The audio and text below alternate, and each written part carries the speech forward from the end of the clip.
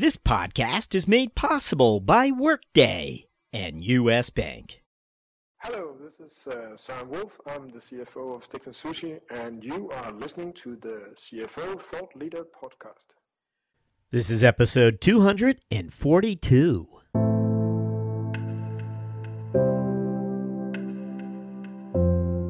Well, the theory is that by automating the more routine, repeatable, transaction-oriented types of tasks or jobs, it quote-unquote frees up time to add more value to the enterprise.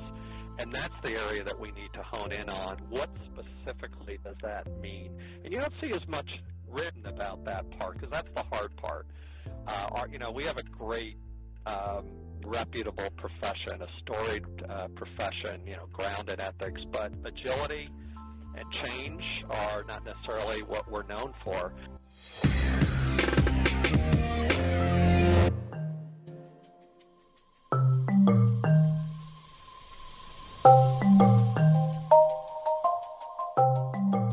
From Middle Market Media, this is CFO Thought Leader, where we speak to finance leaders about driving change within their organizations.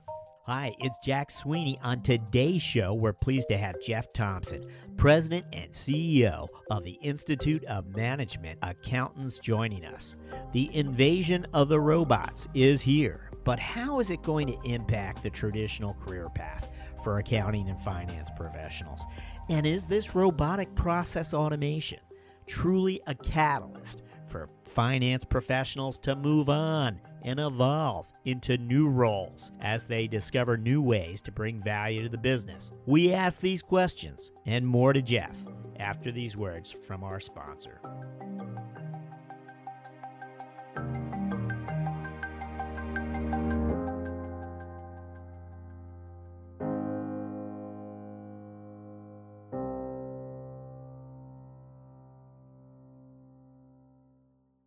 Just as a house needs a good foundation, your business needs a solid technology foundation. At Workday, a different approach to finance technology is giving growing mid-size organizations a distinct advantage. Workday's flexible architecture means that when business conditions change, finance can easily make changes to business processes. To learn more about how a finance system from Workday supports mid-size organizations from the ground up, visit us at workday.com. Workday, built for the future.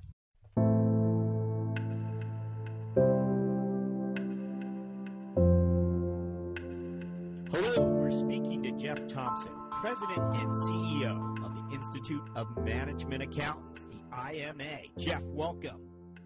Thank you, Jack. Thank you for having me. Yeah, it's great to have you with us. Not to mention, not a moment too soon, we hear the robots are here and they're about to take over the back office. When it comes to the traditional accounting and finance career paths, what do you see happening? Well, Jack, I see continuous evolution, which on one hand creates a challenge to the traditional accounting and finance functions, but on the other hand gives us incredible opportunity as professionals, organizations, and the profession to seize opportunity.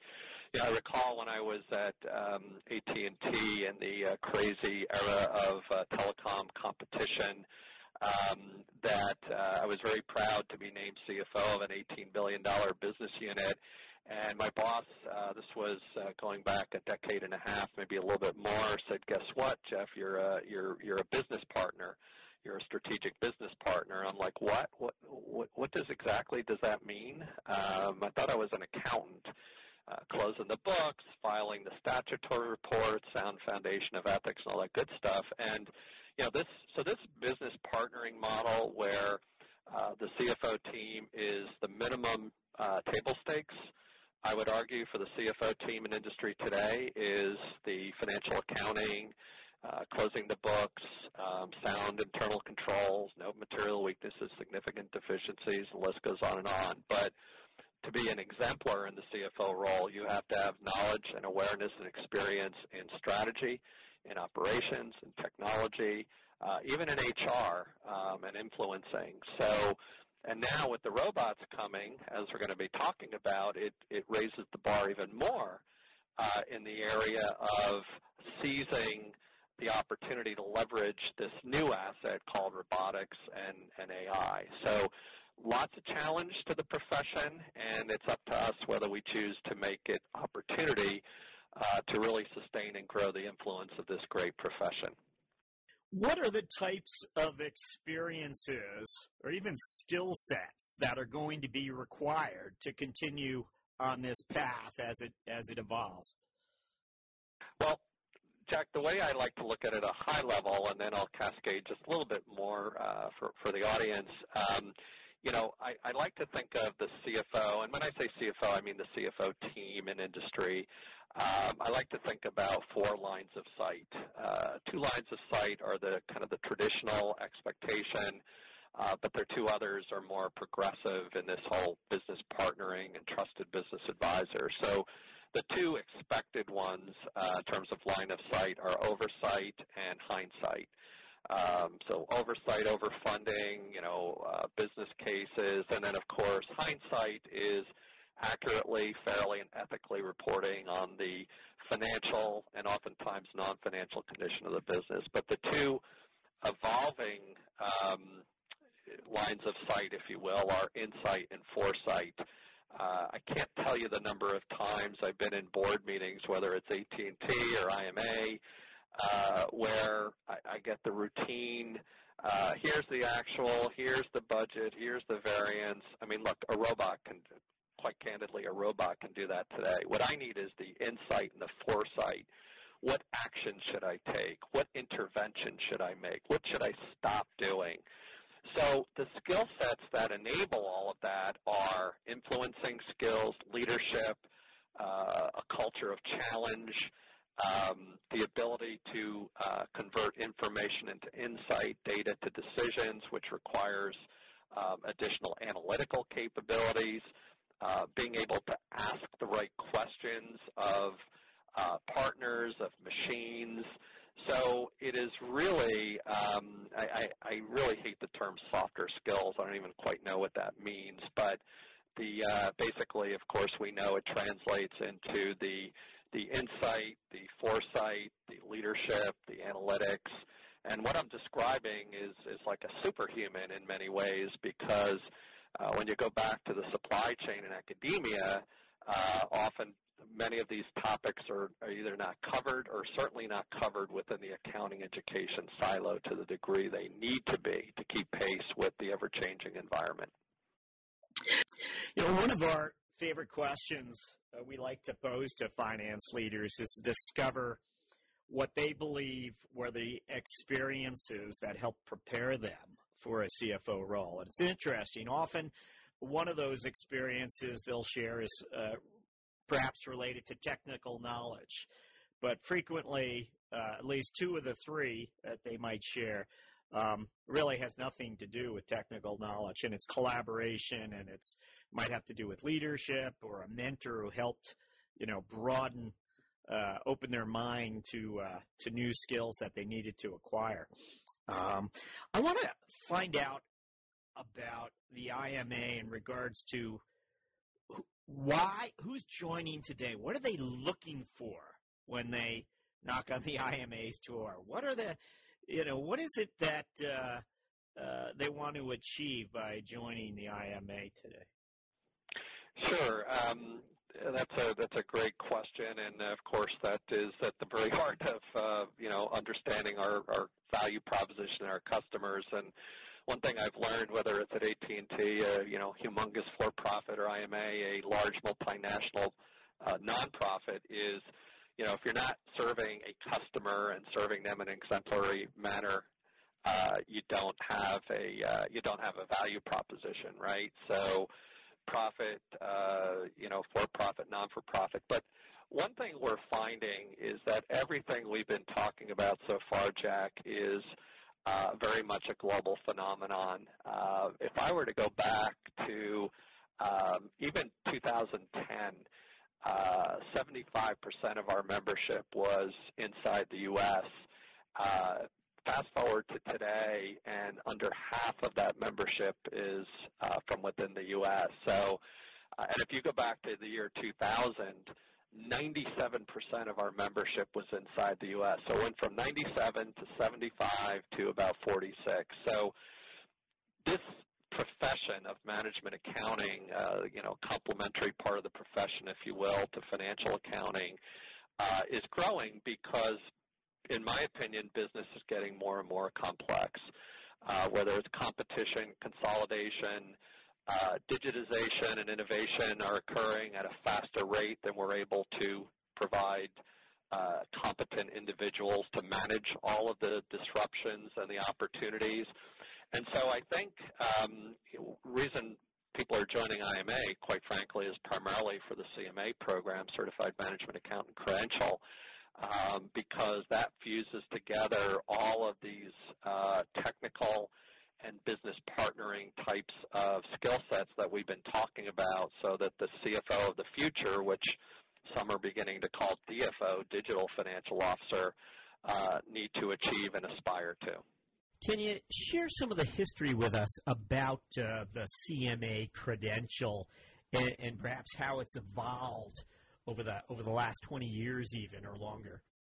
Yeah, absolutely. So, Jack, the credential was launched in 1972. And by the way, it is the fastest growing accounting credential in the world, so we're very, very proud of that. It absolutely has evolved. So it started out probably a little bit more skewed toward cost accounting, but then it evolved into performance management. And when you look at the CMA curriculum today, the 11 bodies of knowledge that are tested, it really does fuse together accounting and finance, because that is what happens in industry. The chief financial officer has accountants working for him or her, and they have finance team, what we call finance team professionals, doing more of the FP&A, the financial planning analysis, the merger and acquisition activities. So our curriculum, we always say, is for accountants who believe they need more finance, and for finance professionals who believe they need more accountants. In other words, in the real world of business, there aren't the silos that there are perhaps in undergraduate education. And then if you further extend the growing need of the CFO and controller in supporting sustainable growth, just recently we created a specialty certification that sits on top of the CMA called Certified in Strategy and Competitive Analysis. So who would have thought, 10 years ago, 20 years ago, that an accounting, quote-unquote, an accounting organization like IMA would be offering a major credential in strategy and competitive analysis? That's because CFOs increasingly are either responsible for strategy or significantly driving or influencing strategy in their seat at the table, assuming they have the competency and the skill set behind them. The strategy and competitive credential. And again, this was developed on your watch. Is that correct? I think you just indicated It's new. Yeah. Yep, absolutely. The certified in strategy and competitive analysis was the first group of students, including me, by the way, took the exam in September of this year, and so it just got launched to the market literally a few months ago, Jack. So was there did you convene a board that helped you determine what this new designation or credential would represent in? I mean, how did it work exactly? Yeah, that's a great question. So, remember, I grew up in a company where, we lived, breathed, and thought about voice of the customer, translating that into a nonprofit, call it member, but it really doesn't matter. So absolutely, we conducted numerous focus groups and interviews. We asked the market around the world. We, observed and looked at third-party studies. We, of course, have many CFOs on our board and CFOs that we know, in industry around the world, including ones we met just last night at a CFO event. So very much voice of the market and trying to reflect today's reality, but also prepare for tomorrow's future. And so, I can give you two quick examples in the spirit of storytelling, if you will. First, my own at AT&T, I was very much tied into as a CFO of a strategic business unit, and I'm even going back, a decade plus. So it's dating myself a little bit, but even back then, if you will, I was very much driving the strategy, not just the funding of the strategy, but actually at the table helping to identify new products, new services, new innovations, envisioning a great experience for our customers in a new integrated environment. And then the other example I'll give is here at IMA. I mean, yeah, we're a nonprofit, but we're a multinational corporation with nearly 100,000 members/customers around the world. Well, guess what? Our CFO, she not only closes the books, but she's responsible for our technology, for our strategy, and for our operations. And so that all sounds great. What a wonderful opportunity, but competency building and, having the ability to toggle back and forth and hire the right people, ask the right questions are absolutely critical. Is there sort of a sweet spot for the IMA connecting with finance professionals? You ideally are looking for someone who's climbed the ladder, maybe the first two rungs, and is reaching for that third. Where does your membership reside often, the people who are joining? Yeah, so our so naturally the spectrum of student, young professional, and I like to use the term seasoned professional because I like to think of myself as not an old person, but a seasoned professionals. So certainly those first of all, they're all important, right? But, certainly we do want to influence the student. We have nearly 30,000 student members, which is like quadrupled over the course of a few years. And the reason that the undergraduate student is so important is because oftentimes they think that the only type of accounting is financial accounting, and the only career path is with an audit firm, which, by the way, is a great starting point in your career. I coach and mentor a lot of students, and based on their interests and needs, I often steer them that way if that's where they want to start. But the reality is that something like 70% of the undergraduate accounting students who start out in an audit firm, Big Four or down market, within 3 to 5 years find their way into industry.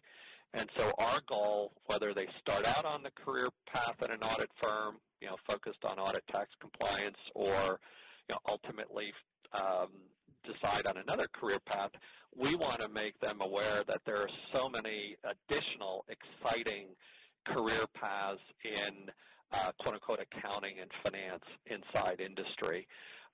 And so we've got to but create awareness in the hearts and minds of these kids when they, for whatever reason, leave the audit firm and say, wow, I'm going to go and work for Caterpillar or AT&T or IBM or IMA. We want to make sure they're equipped with the skills and the networks to do so. Now, young professionals, as you said, 2-3 jobs in are a big target. Over the last year and a half, we've had 2 major ad campaigns, TV, radio, print, in Forbes and otherwise. We tailor those somewhat to young professionals. So last year we did a kind of a cool tattoo ad. And this year we did what we think and hope is a cool robotics ad, which, of course it could appeal to any age group or industry vertical, but young professionals are a big target for us as well.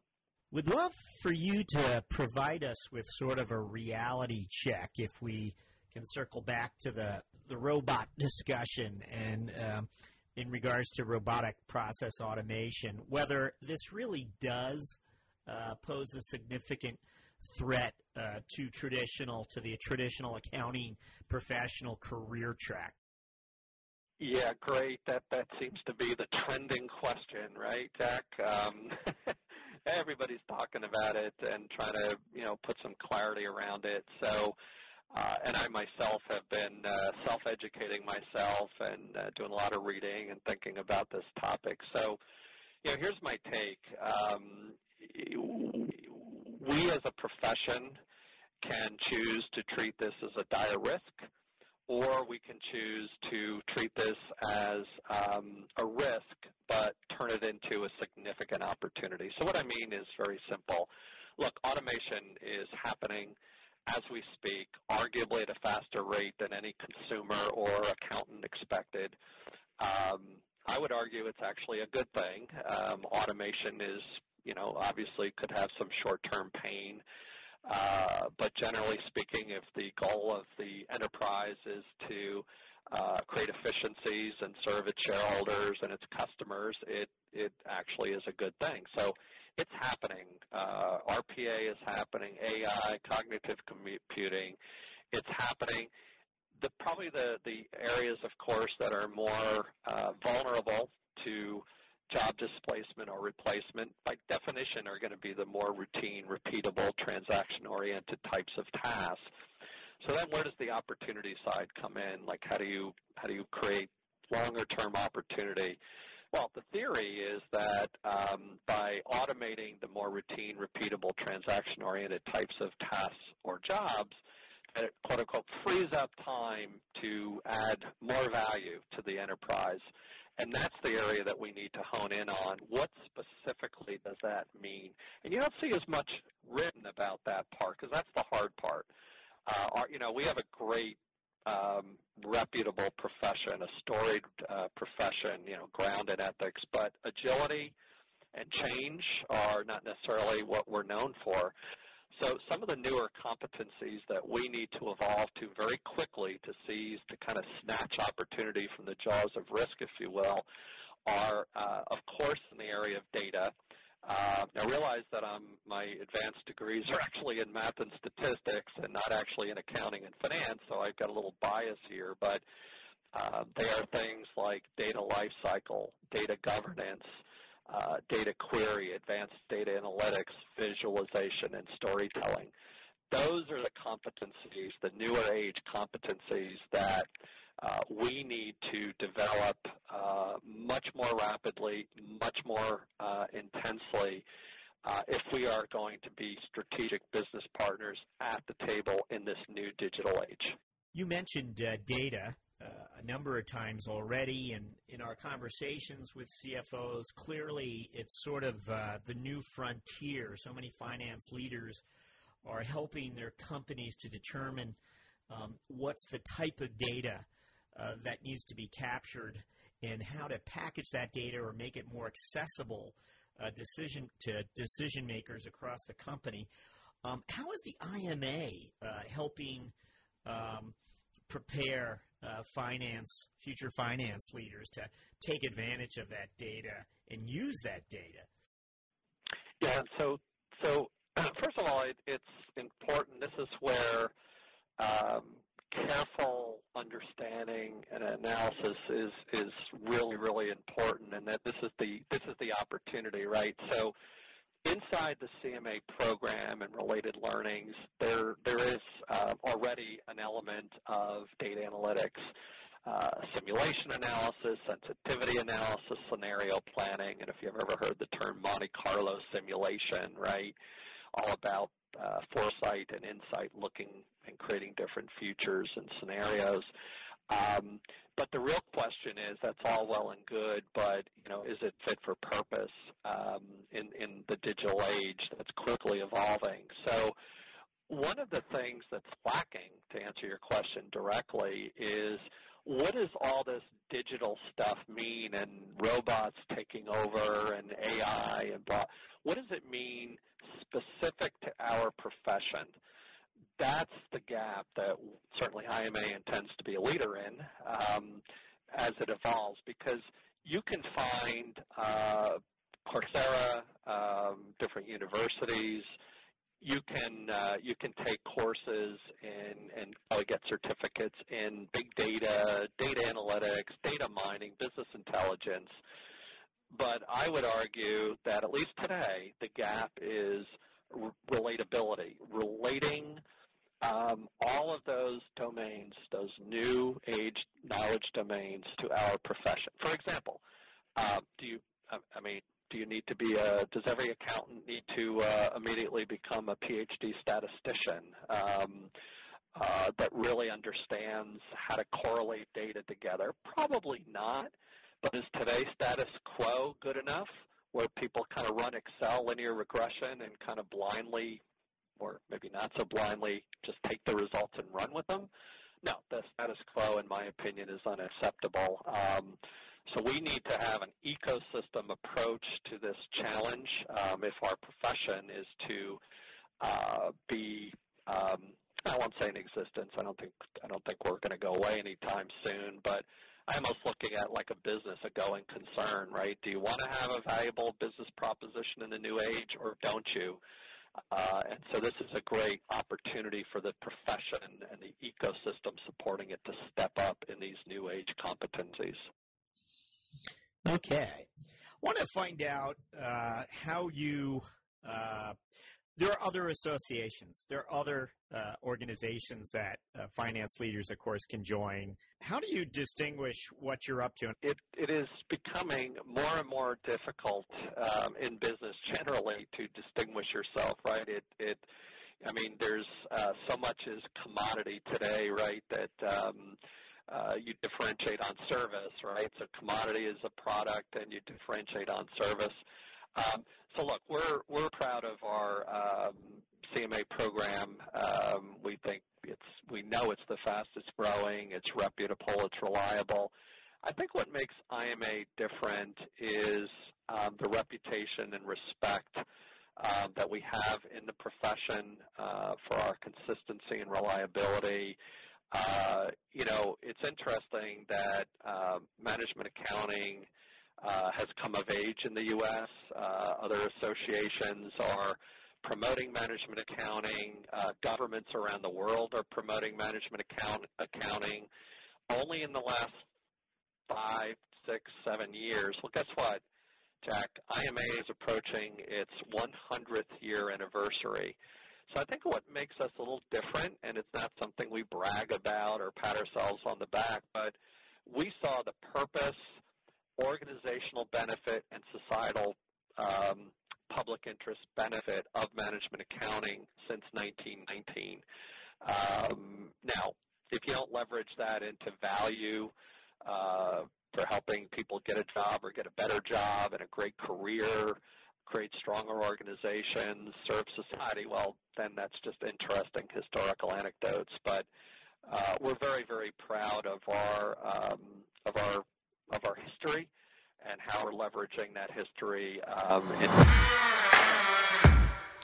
Thought Leader listeners, don't go anywhere. We're going to be asking Jeff about IMA's offshore expansion. What's the secret? Why is it growing so quickly? And locally, what's the best way for finance professionals to get involved with the IMA? After these words from our sponsor. You want smart, clear, and honest guidance to help you meet the financial goals of your middle market business. With U.S. Bank, you have a partner who will help you find the right solutions to help your organization reduce payment costs, enhance control, improve cash flow, and expand your spend visibility. U.S. Bank's dedication to making ethical decisions and doing the right thing is at the heart of what they do, and their efforts haven't gone unnoticed. They've been named a 2017 World's Most Ethical Company for the third consecutive year by the Ethisphere Institute. To learn more, visit uspayment.com/middlemarket.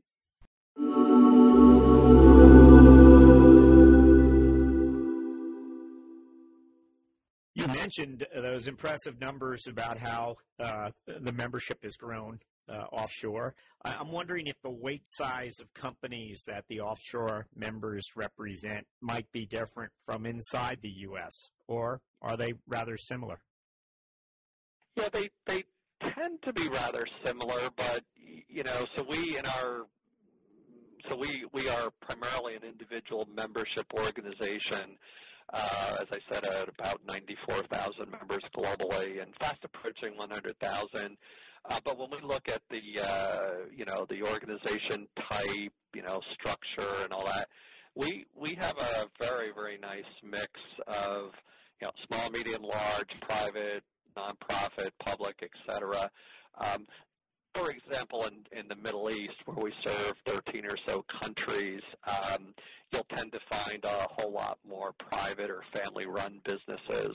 In China, you'll find certainly a fair number of multinational corporations, Beijing, Shanghai, Shenzhen, but you'll also find a fair number of SOEs or state-owned enterprises, which are in effect government entities like PetroChina and China Air and things like that. So I think in the aggregate, we're fairly nicely distributed in terms of who we serve, with perhaps some nuances across the world. All right, and that the opportunity offshore is one that happened on during your tenure. It sounds like. I imagine you planned conferences in other parts of the world, and you were able to trigger interest and grow the membership. I'm sure there's more to it than that, but am I correct? Yeah, no, that's basically it. I mean, it's interesting. People hear nonprofit and they kind of wonder, gee, what does that mean? Kind of a lazy, not lazy, but sort of laid back and based on, rely on donations. Look, in order for nonprofits to be successful, they've got to run their operation like a business. There's obviously a societal purpose, and mission is first and foremost doing the right thing.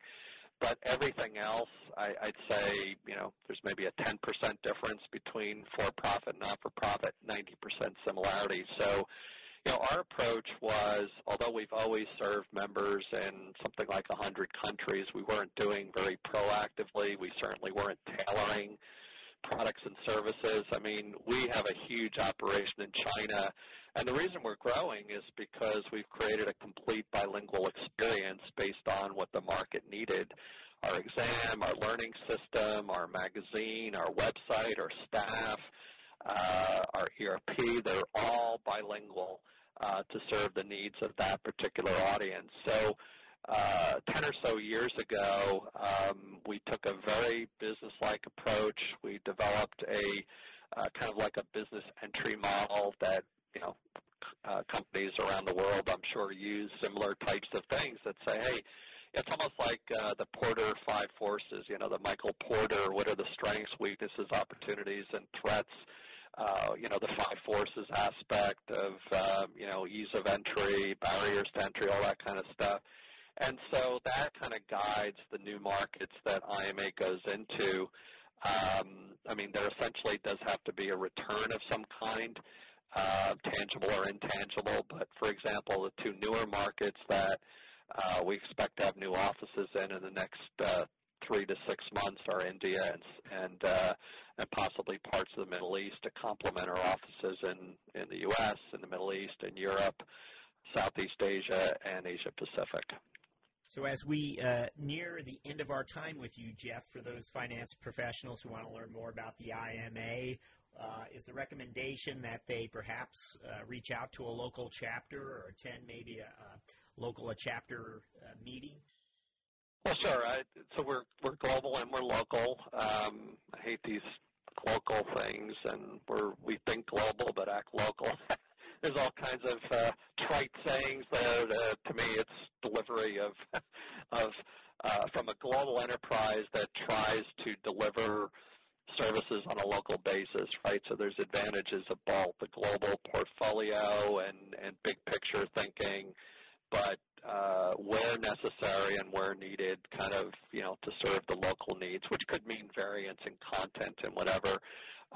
So absolutely. So there's, global IMA, www.imanet.org. And then, of course, there are, as you said, the local chapters around the world, either student or professional chapters that members can engage in for networking, for learning, for CPE, whether they're CPAs or CMAs.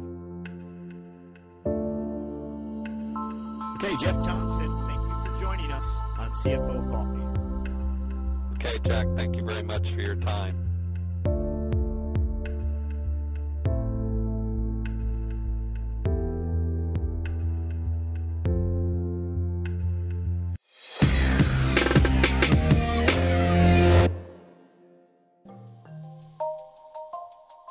Thank you for listening. And don't forget, Thought Leader listeners, you can now go premium at CFOThoughtLeader.com.